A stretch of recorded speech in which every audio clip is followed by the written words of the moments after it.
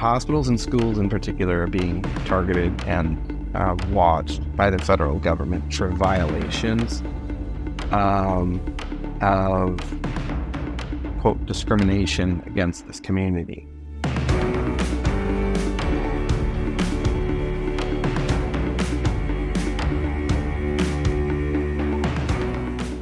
Welcome to Insights, the podcast of Forerunners of America, where we're here every time to warn the nation from a biblical perspective and to help you respond in faith. And today, we're going to be looking at, is transgenderism taking root in our hospitals across this country? So anyway, we're going to jump in here quick, and I want to welcome my guest, Justin Barber. Welcome, Justin. Good to be here. Yeah, I'm so grateful you could be on.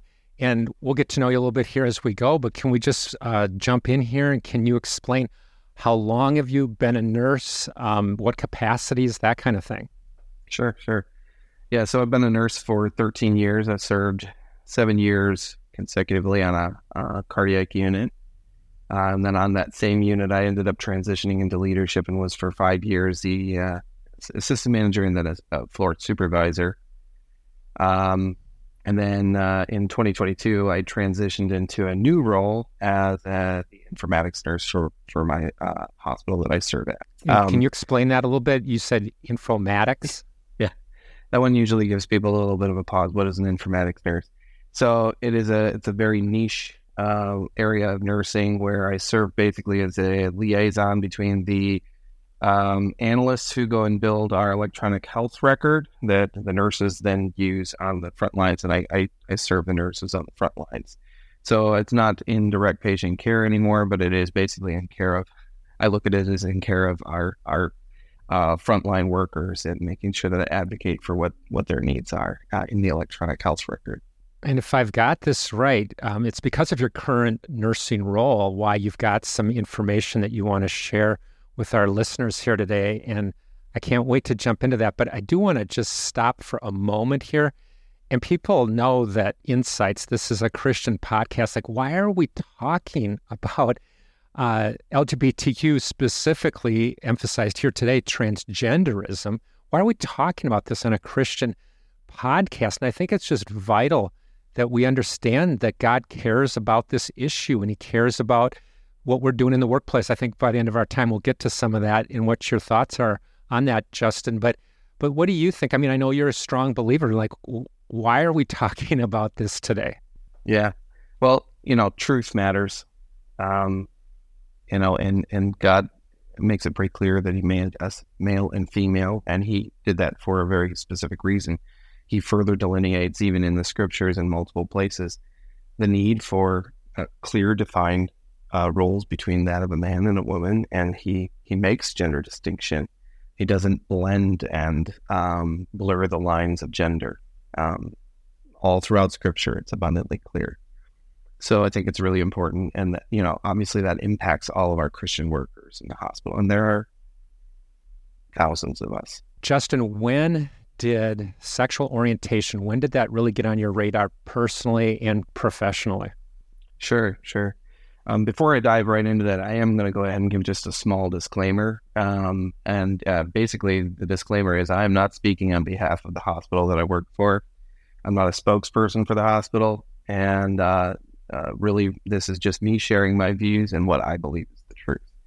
So basically, I was sitting on a meeting when I was first introduced to this kind of new concept for me. I was sitting on a meeting and I ended up hearing an OBGYN physician express that we have, quote, male patients delivering on our OB units.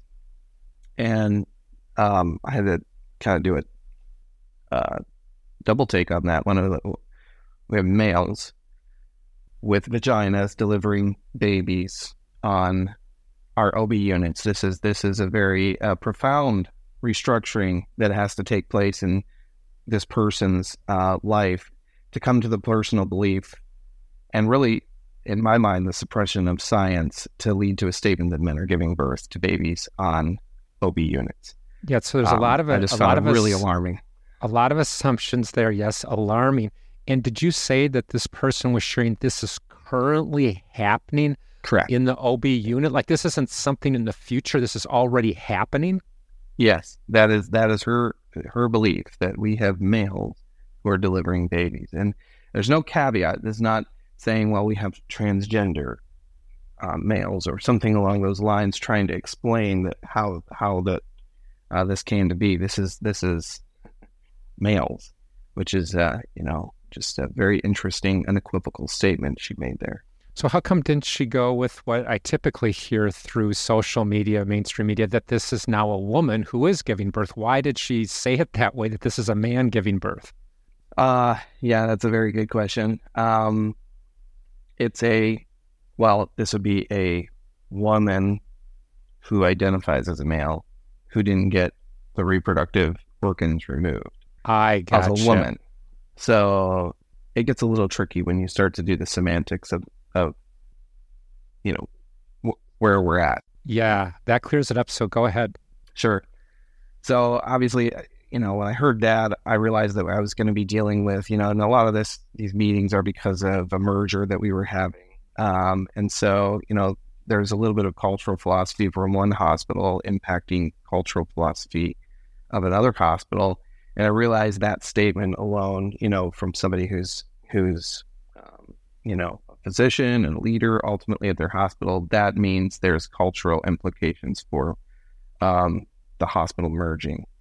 And so I just kind of kept my ear to the ground and realized we've got a lot of additional stuff sort of coming. One of the main things that's coming to our hospital is going to be some documentation specifically dedicated to sexual orientation and gender identity, where they're intaking this information on patients, and they're going to be asking, obviously it's going to display what their legal sex is, which is what the state would recognize as their legal sex.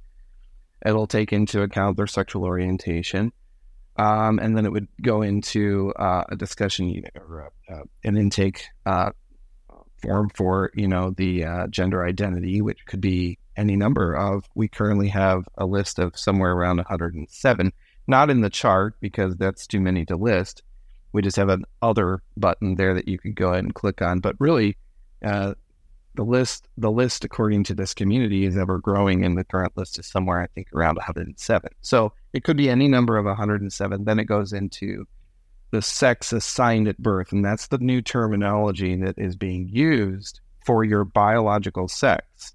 So they would express that I was assigned male as if it was imposed upon me at birth that I was a male because the doctor made some obvious observations about me, rather than just my sex was recognized as male at birth. So that's a very interesting nuance as well within the documentation that's going to be coming. It's coming into the hospital pretty much just under the verbiage of this is the world we're in now. There's been no discussion. It doesn't sound like, or debate. You're just, the nurses, doctors, you're more or less just being handed this, and you're supposed to just accept this way of talking.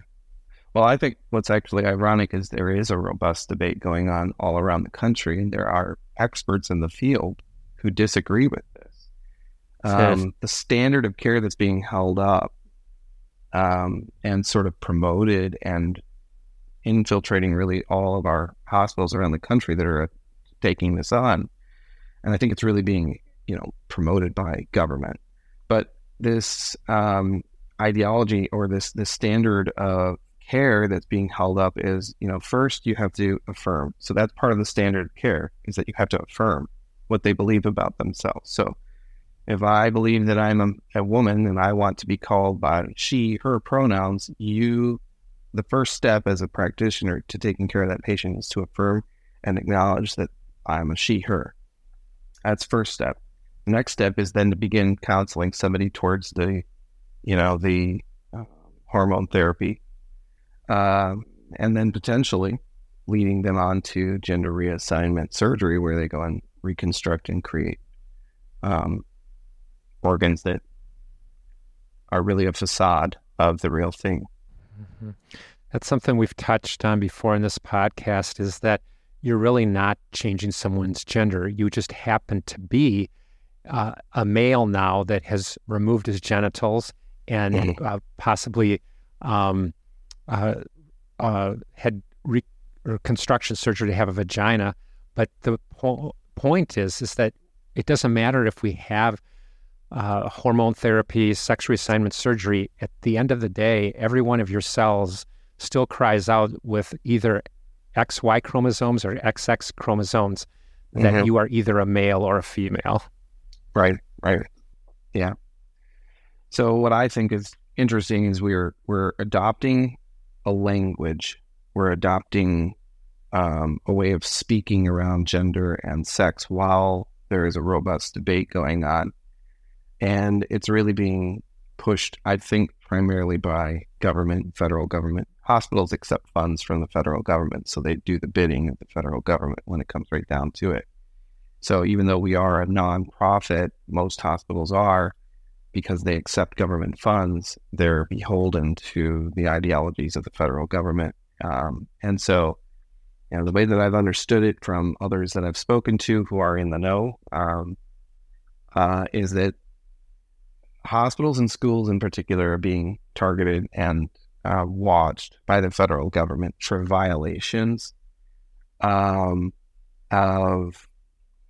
quote, discrimination against this community. And all it takes is a very simple EOC complaint against a hospital, and the hospital could be fined, upwards of $1 million for a violation or a perceived violation. So there is a sense, I think, in which a lot of the leaders at hospitals, even leaders who may not want this to come, they feel they don't have a choice but to accept it. So that's the real trick. So they need the funding, and it's coming from the government. The government is basically giving the rules to receive the funds. So, okay, so there's a financial, clearly a motive there. How about with patients that do go down this path, hormone therapy, sex reassignment surgery? Does the hospital, pharmaceuticals, others, do they make money off this? Is there a financial motivation coming from that area? Yeah. It's a little hard to go and dig down into the exact financial implications of it, but I know that gender reassignment surgeries can be somewhere around the amount of $70,000, $80,000 for a gender reassignment surgery. So yes, there's money to be had there. And then on top of that, the hormone therapy, the best numbers I've been able to find, which again, like I said, it's tricky to go and find it. I don't think it's really shared out to the world liberally, this information, but it's around $1.3 to $1.5 million for every individual who is converted with hormone therapy who goes down that road. So the pharmaceutical companies certainly do stand to go and earn a significant amount of money. Boy, that's disturbing in and of itself. And, I'm kind of surprised that transgenderism in particular has gained the traction throughout culture, government, media, wherever, that it has. I was just looking at some polls, like this one's just from May by Rasmussen, and it just talks about that 71% of Americans believe that there are only two genders, male and female. And that actually talks about that only 23% of Americans disagree with that statement. And yet it seems like you're living in a culture with these protocols, documents that tell you what to do. And it's like this mindset that has come over your hospital. And I know it's not happening just at your hospital. Obviously, it's throughout the country because everybody's beholden to the federal government's money. But it's like a mindset. But what I'm trying to say is that culturally, we're not there. And yet it seems like if you just look up these policies and what's being explained to all the hospital employees, it seems like, there must be at least 95% of everybody that already agrees with this in our culture. And the answer is no. Nothing further from the truth. In fact, I actually have read that Rasmussen poll. It's a very compelling poll. In fact, there's a fairly significant majority of even Democrats that poll further just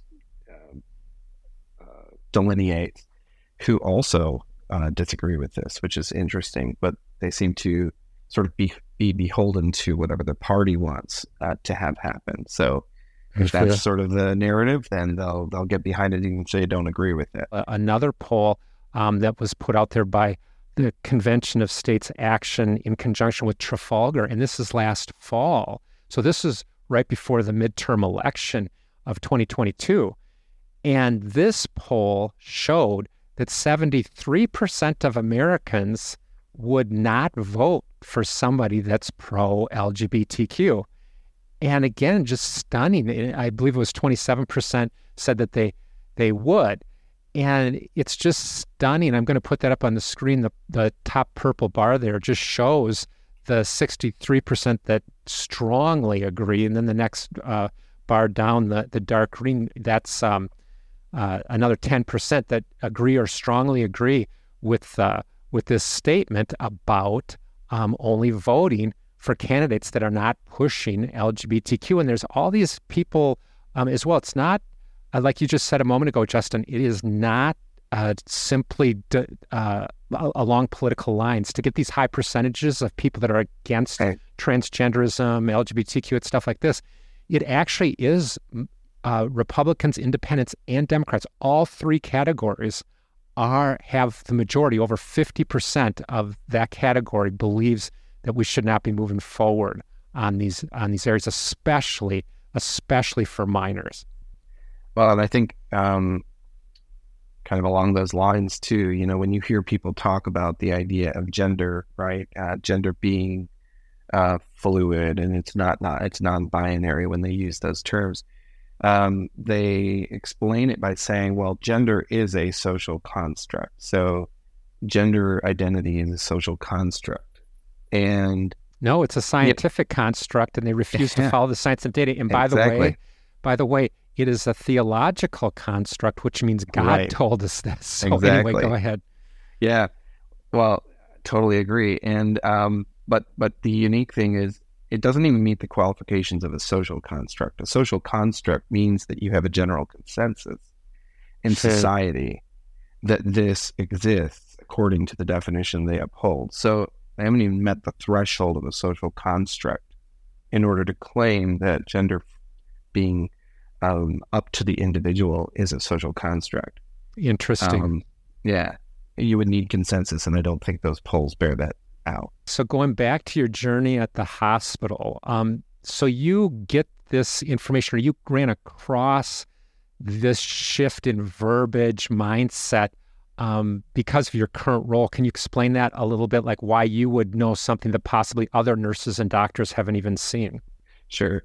Most of it has to do with the fact that we're blending systems. You know, when a hospital merges, you end up trying to blend a lot of your systems together. You blend your policies, you blend your electronic health record. Really, the most efficient thing is to blend your electronic health records together so that you're all functioning on one build system. So that's my role. I work in the electronic health record. And so we've got a project to go and blend this system all together. And with that, I see a lot of things that many other folks in this system would not see. I'm one of only two informaticists for my local hospital. I'm full-time, and then my partner who does this as well is PRN.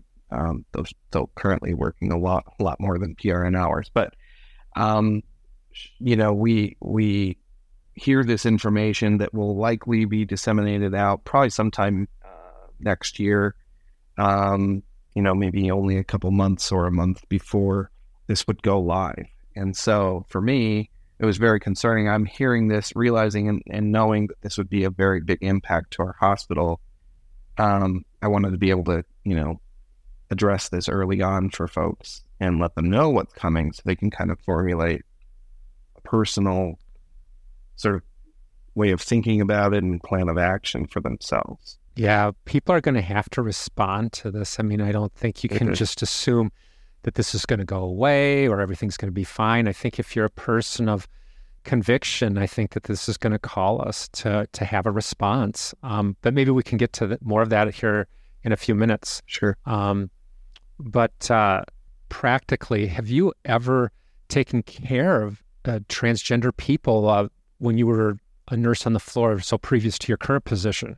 Yeah, absolutely. I've taken care of a couple over the course of my career, and it's always been something that I'm capable of doing. I care for people of a variety of different backgrounds, and I care for people throughout the course of my career. I've cared for many people that I would disagree with them in their ideologies, their personal beliefs, and really even how that intersects with their healthcare.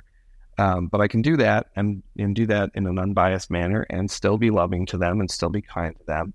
Where I draw my line, though, is really when it comes to the affirmation side of it, right? I can't affirm to their face. I can't affirm that a man who identifies as a woman is therefore actually a woman. I can't do that as a Christian because it's just not true.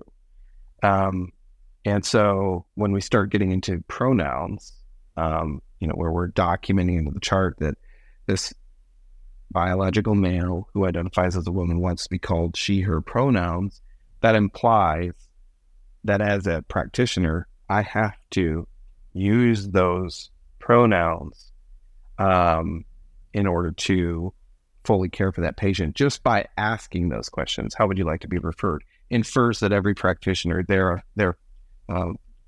thereafter has to use those pronouns. And that's where I really have to draw my line. I can't do that. I can get creative and I can just use their first name and try not to use anything that's pronoun related throughout the care, just so that I'm being as gracious as I can while they're in their moment of sort of duress at the hospital. I don't think that's the place for anybody to sit there and confront somebody about that. That's not the goal at all. The goal would be to care for them, make them feel as comfortable as possible in their setting, but I cannot violate my own conscience while doing that. So are you risking your job by responding to transgenders this way? Well, I think, it just really depends on how you go and respond to it, right? I mean, I think there are probably locations throughout the country where, you might be jeopardizing your job. I think that if you respond in a gracious manner, like I was saying, like there are some very creative ways to make sure that you're taking care of somebody and not violating your conscience, but also not sitting there confirming that you're some sort of an ally or affirming presence for them in this what we believe is a lie. That's just not truth. So yeah, I suppose it's possible. And I think hopefully we'll get into some discussion about maybe some action steps we can take in regard to that. So before we do, let's just talk about the whole mindset of loving people. We all know we're supposed to love people, but there's also this kind of line I think we can cross, loving people, and we're actually just keeping the peace. And so, Justin, if you can just respond to this, like, should we just go along to get along? Should we just keep the peace? Because that would be, for a lot of people, that would be the most loving thing to do. Yeah. I've seen that quite a bit. There are certainly circles even I've been near to and had friends that were in who would look at this topic and would even maybe have an appearance of being an ally to them, maybe even wearing a rainbow flag while also championing the cross of Jesus. And, I think that's really a false love. It's a worldly, conjured up love that really is not defined by the scriptures. So if you really want to learn how to love people, it's not loving to affirm, right? So we need to learn. Well, like you said earlier, especially when you're if you're going to try to be loving and you're affirming lies always put us in bondage. Right, exactly. Yep. So I think it's really important to go back as Christians. You need to go and redefine what love is in your mind. If you think that is the approach you should take, you need to look at scripture and try to understand, well, what is love? And when we go there, we go and, I think the first passage that comes to my mind is 1 Corinthians 13. If you go and read through that, you'll get a really great definition of what love is. And so in verse 4, of Corinthians 13, 4-8 there, it says, love is patient and kind. Love does not envy or boast. It is not arrogant or rude. It doesn't insist in its own way. It is not irritable or resentful. It does not rejoice at wrongdoing, but rejoices with the truth. Love bears all things, believes all things, hopes all things, endures all things, and love never ends. So I think there's a couple of really key takeaways there. It doesn't rejoice in wrongdoing. So you can't sit there and claim to be loving and rejoice in this wrongdoing and join alongside someone in an affirming manner when it is wrong. And also, love rejoices in the truth. So love does not mean that I always affirm and support someone else's beliefs and actions. They're not synonymous. Love doesn't mean that I'm necessarily going to be, and it really doesn't mean that I'm going to be an ally for everyone. There are going to be people I am not an ally of, and that is my way of showing my love. Love doesn't encourage in any way a person to live a life that's ultimately going to lead to some sort of spiritual destruction. That is just not love. And if you go further into, what does love look like? 2 John 1:6, and this is love, that we walk according to his commandments. So love looks like obedience, not disobedience. 1 John 3:18, let us not love in word or talk, but in deed and in truth. So love is once again linked intrinsically to action and truth, in obedience and truth. And then, when you go and I think this is a really great passage for us when we start thinking about action steps for us to take too. Ephesians 4:11-15 kind of gives us a nice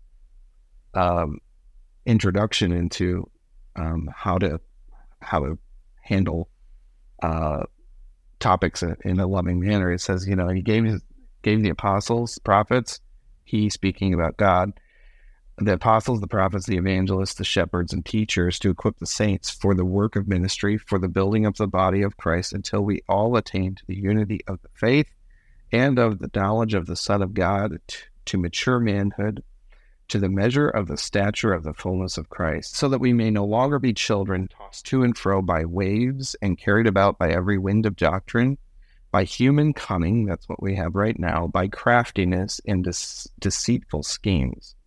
That is what we're dealing with when we're talking about this. But rather, speaking the truth in love, we are to grow up in every way into him who is the head, into Christ. We don't grow and we don't become like Christ if we don't speak truth. And we can't be loving if we don't speak truth. And our love is not truth if our love is not true love. If it does not revolve around the truth. Wow, that's really well put. Love without truth really isn't love then. And so well said. And it's throughout the scriptures. And just maybe one broad statement, and I want to get onto a couple other things before our time gets away, but Jesus and Paul, they did anything but keep the peace. I mean, they're very loving, very truthful, but you look at their lives throughout Scripture, and many others of the most godly people, they're often finding themselves in tough situations, standing up for what's right and standing against wicked mindsets and the wicked in general. So, that was well put, Justin. I think about actually one other perspective too is this. I think love actually at times will be quite offensive. We link offense to hate, and being offensive doesn't always mean, now it can mean, like there are plenty of offensive people that are hateful people, but to say something that offends somebody doesn't necessarily mean you hate them. I would say, there's a couple of great examples. I do photography and I do cinematography, and the way that I learned that was by one of my good friends who was very free with his criticisms, and the only reason he did that was because he really wanted me to get good at it. So, you take a picture of a horizon, you finally get your exposure just perfect, you get your aperture just right, and everything looks great. And he would go and look at the picture and be like, oh, you're getting there. But the horizon's crooked, and that just won't fly. So you need to learn to get your horizon straight. Otherwise, your photograph it won't look good. And everybody will know it. They may not know why, but they will know that it's wrong. And, that doesn't always feel good when you've been working so hard to go and get that just right. But that's love. That's actually being loving, is to offer the correction for somebody that may be slightly offensive, may hurt their feelings, but actually draws them to a more perfect outcome. A lot of what you've said, Justin, is really helpful for any Christian, and I'm thinking of the church specifically needs to hear this and these messages and so forth. But, that idea of love has so many implications and with it being rooted in the truth. But then as we shift over to your work setting, and this is applicable to everybody in their work setting, it's not okay just to pass this off as if I say nothing, I'm loving. No, we need to be asking God and being led by the scriptures, the Holy Spirit. We need to be led here in terms of being salt and light in the culture. Like society is this massive battlefront where we want people to come to faith. We want them to know the truth as well. And it's not okay for us to shy away. And so thank you. Just your life, your example, your work setting. I think that's a sermon in and of itself. Thank you. So let's shift just a little bit here, and let me ask you, do you have any other thoughts about how Christians should respond to individuals that are transgender? I think the first thing is I don't think it's for everyone to go and look for opportunities to try and bring up the topic. If we look at it specifically in the work setting, so like as a nurse, I'm taking care of people. I don't look for opportunities to try and bring up the topic in order to sort of address the impending topic. I think there's times and places, Ecclesiastes speaks to that. There's a time for everything, right? So I think we have to be very cognizant of that. But I think what we do need to do is be asking God to prepare us for when that conversation arises, because it will. And when it does, we need to be able to speak the truth with patient, kind, and really unhesitant boldness when it comes about. We shouldn't be apologetic as Christians for what we believe, because it is the truth, and it is the only thing. It's the key to hope for these individuals who identify as transgenders. And so, I think very cautious about trying to go out and find a way to have a conversation about this with just everybody. But when the topics arise, being ready to just say exactly what we believe, knowing what we believe. So if you don't know what you believe on this as a Christian, you better figure it out.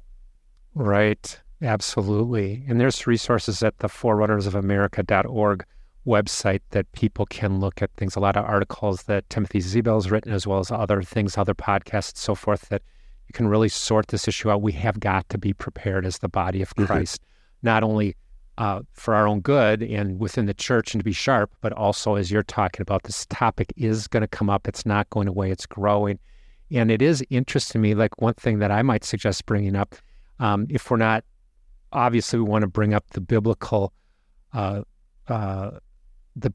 foundation for this, but sometimes during a conversation, you're not quite there yet. And one thing I would bring up is just some things like a recent Duke University survey showed all the people that are transitioning back to their original gender. And there's so much data out there related to that. And just to say to somebody, hey, I've read a lot, or I even know people personally, but this change, this sexual reorientation, it did not turn out well for many people. You can point to surveys or personal examples, but I think that can help people that are questioning or wondering.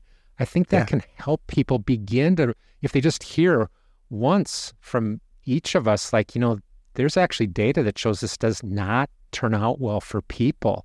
And I know on that topic, Justin, you personally in the medical field, you've highlighted how sometimes surgeries don't turn out well. Do you want to hit on that a little bit? Yeah, I mean, we have the reassignment surgeries for male transitioning to female and female transitioning to male.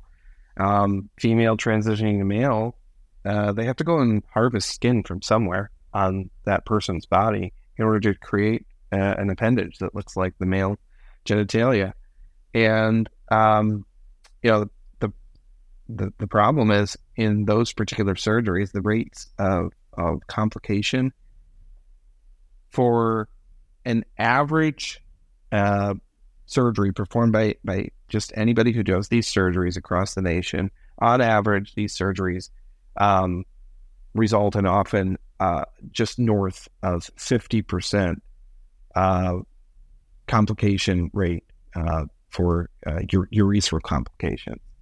So transitioning from getting a female to male gender affirming surgery is likely to give you more than a 50-50 shot of not being able to urinate properly. Yeah, I mean, 50% now of these people that are still females, but now they think they're male, but 50% of them are suffering. Like, are you kidding me? Whoever would go under the knife with those kinds of odds? And the best chance you have of getting a slightly better outcome is if you go to some of the premier surgeons doing this. But even in those cases, the numbers are somewhere around 25% urethral complication rates with those. So the outcomes are not great. The indications are lackluster. Right. And how many people know this? Any commensurate example, meaning going from male to female, like, are there any issues after males have had their genitals removed? The crazy thing is, this is not something that's talked about a lot, is that, obviously when you go and create a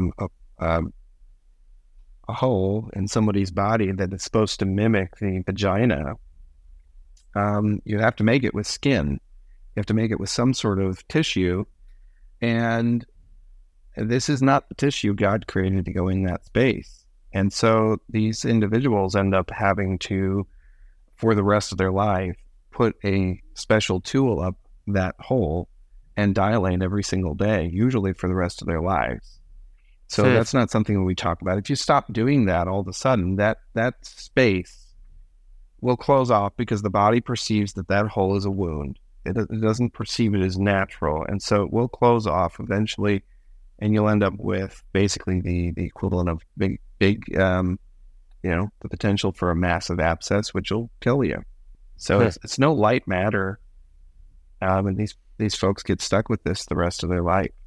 Wow, nobody's hearing that. And I can't say nobody, but what I have encountered, we're bombarded with just the opposite in culture, that this is going to liberate you, free you. If you don't do this, your child's going to commit suicide, and on the narratives go, and all of it, I believe, is lies. But so, Justin, as we close here, what action steps would you suggest? Well, I think for the Christian, I think there's a two-pronged approach, and I think we ought to take both, especially in the United States. The one is a spiritual approach that we ought to take as Christians, and then another one is kind of a government approach that I believe we really should take. So the first one is our spiritual approach. I think we need to, take a moment to watch this as it's wafting across our country, and maybe do some business personally with God.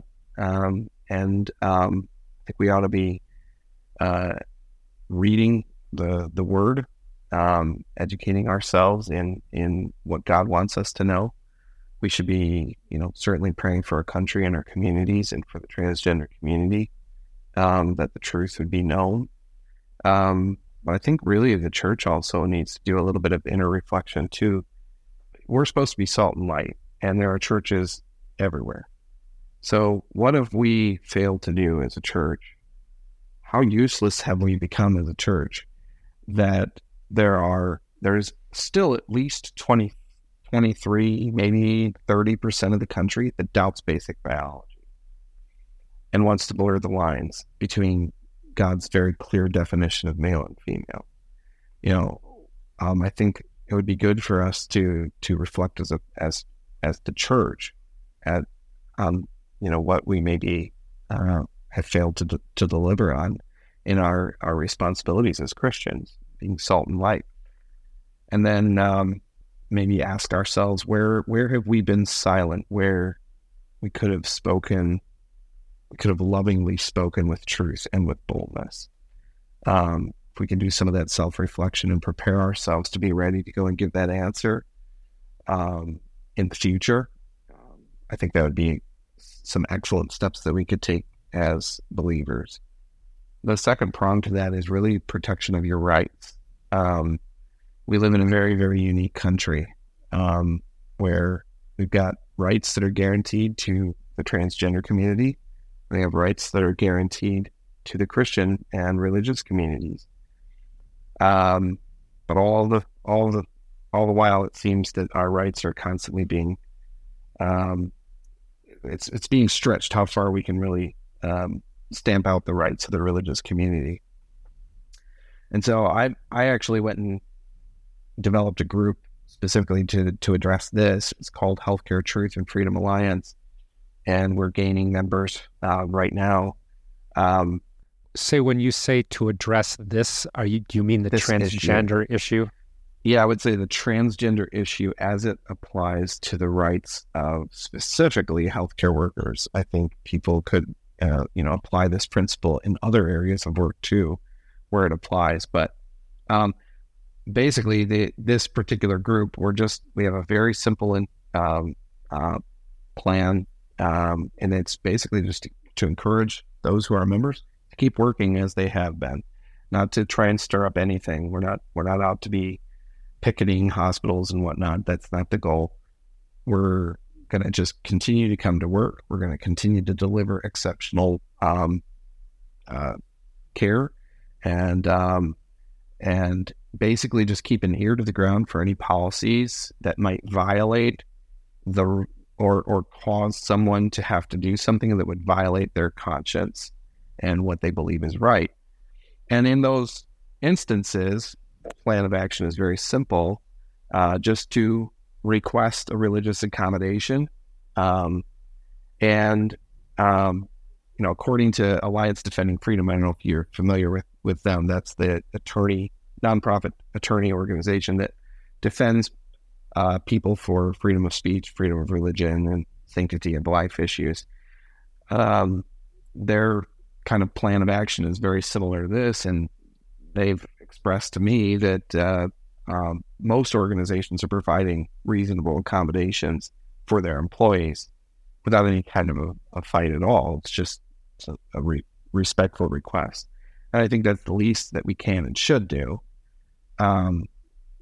But where those accommodations are not provided, legal action can and should be taken, I think, to and we would do that with our group with the help of Alliance Defending Freedom. So I think, it's really important to kind of take that approach. We live in a very unique country. We live in a constitutional republic. And, I want to kind of bring this out, that constitutional republic, has a chief executive and we got representatives that are elected. Well, who elects the representatives? It's the people. And the rules by which these representatives are confined to operate, they're written down in the Constitution. Well, who established the Constitution? It says it in the preamble. We, the people of the United States, in order to form a more perfect union, establish justice, ensure domestic tranquility, provide for the common defense, promote the general welfare, and secure the blessings of liberty to ourselves and our posterity, do ordain and establish this Constitution for the United States of America. So in our country, the elected officials are granted their authority by the people. And the people establish the Constitution, which is what we have then a right to and an obligation, I think, to defend.